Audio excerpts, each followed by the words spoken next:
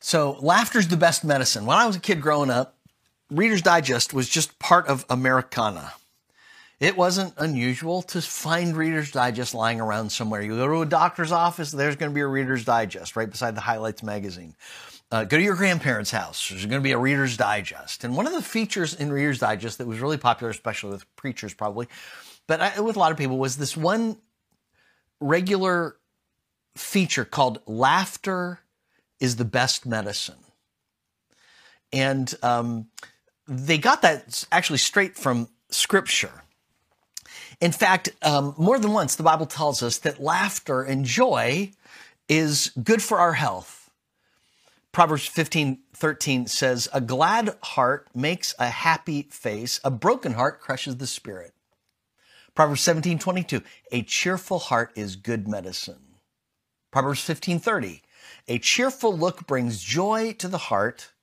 Good news makes for good health." Now, I always try to be cautious with handling the Bible to make sure we allow figures to be figures and literal to be literal. There's a real danger sometimes that Christians like to take things that are figures of speech and make them, kind of force them to be literal. They think it's making a point, but it actually just erodes respectability. And this is one of those proverbs, a cheerful heart is good medicine, that I would say that's good figure of speech. The point is not, you get a broken leg, laugh and your leg will heal, get into a car accident and, break all the bones in your body and laugh, and your spleen is going to magically be better, kind of thing. And so I just kind of know the point here is you're going to be healthier. It is a good thing for you in general, your spirit, to be joyful. The principle of a joyful heart being for the spirit something that is much better for the sour heart is a great principle. However, this is one of those times where I think the truth of Scripture may actually be more literal than we might at first expect. Laughter may literally be good medicine.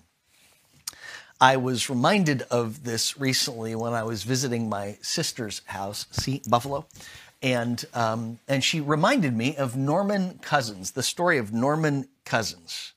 In 1964, Norman Cousins was told by his doctors that he only had a few months to live.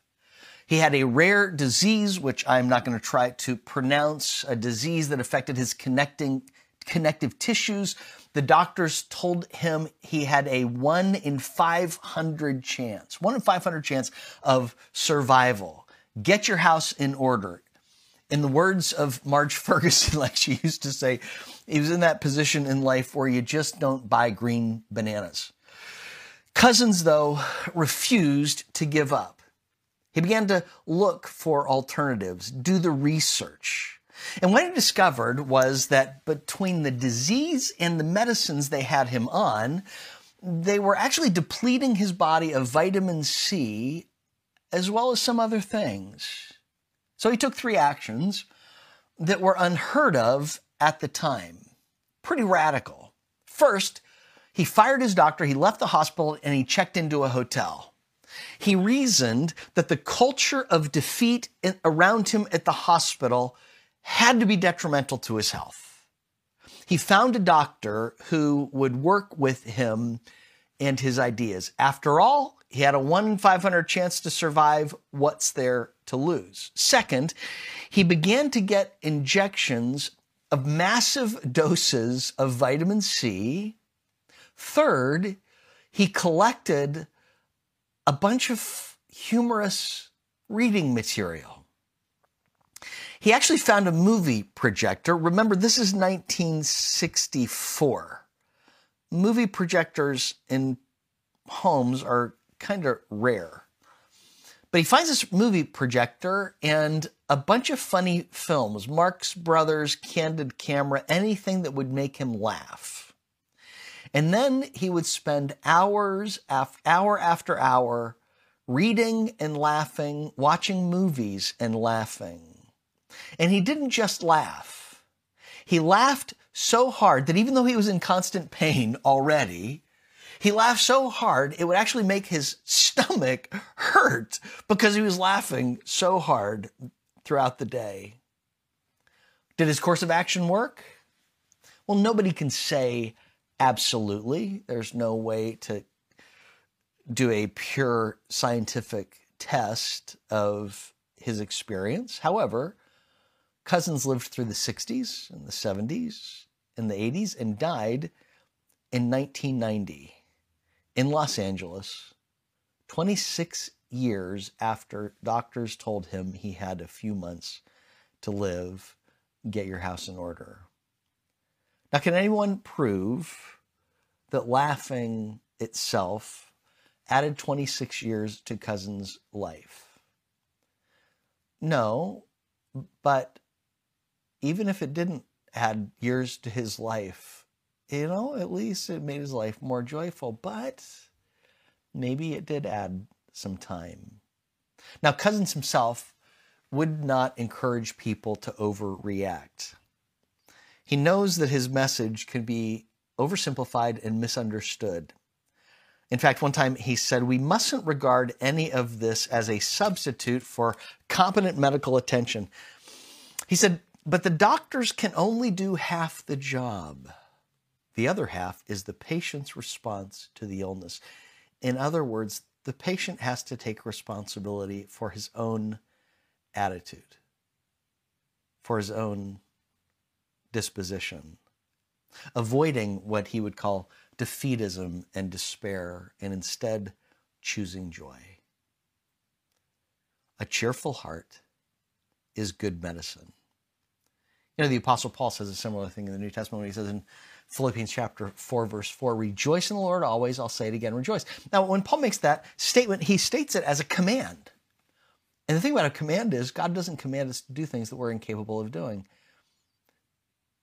If we can rejoice in the Lord always, in good times and bad, then, if that's a command, then that's something that we can choose to do.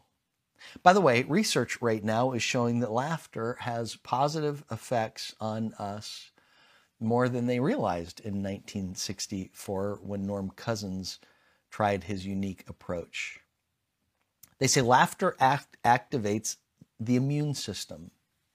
I'm going to read here.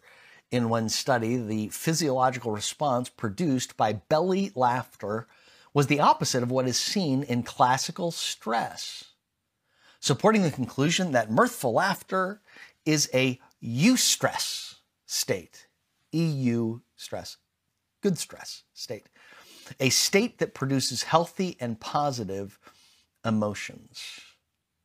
It has an effect on endomorphins. It has an effect on decreasing negative chemicals. Research results, I'm now reading. Research results indicate that after exposure to humor, there is a general increase in activities within the immune system, including an increase in the number and activity levels of natural killer cells that attack viral infection cells and some types of cancer and tumor cells. Second, an increase in activated T cells, T lymphocytes. There are many T cells that await activation, it says. Laughter appears to tell the immune system, turn it up a notch. There's also an increase in the antibody IgA, immunoglobulin A, which fights upper respiratory tract infections. And finally, an increase in gamma interferon, which tells various components of the immune system to turn on. Now, I'm going to stop there. As I was reading this, the list went on and on and on of the physiological effects, positive physiological effects that laughter has on us. The bottom line is, at least one bottom line, if you read the Bible long enough, you get the idea that maybe the guy who wrote it is the guy who made us and knows how best for us to live. And one thing that he tells us is good and health-giving is joy, laughter. That's why one of the things that we value at New Life is joy, laughter, because God is a God of joy, and we should be as well. And maybe there are some positive physiological impacts as well. I got to thinking, we preachers talk a lot about developing spiritual disciplines that'll make us more like Christ. You know, you need to read the Bible, you need to pray, you need to be in a small group, you need to serve, you need to tithe, you need to share your faith, all of these spiritual disciplines that make us more like Christ. It occurred to me as I was preparing for this, maybe there's one more that we need to add. The spiritual discipline of joy. Today, find some reasons to laugh. This year, make it a discipline every day to find some reasons to laugh. When given a choice between watching the news or reading something healthy that's going to make you laugh, or talking to a friend and finding a reason to laugh, or watching a good comedy that makes you choose laughter and joy. Because what does the proverb say? A cheerful heart is good medicine. Good news makes for good health. Heavenly Father, help us to be joyful people. I pray, help us to be more like Christ, because we are more joyful than people who don't know Christ. Lord, help us to make that a discipline. And what a joyful discipline that will be. Through Christ we pray. Amen. Thanks for joining us. Hope you do some laughing today. See you soon.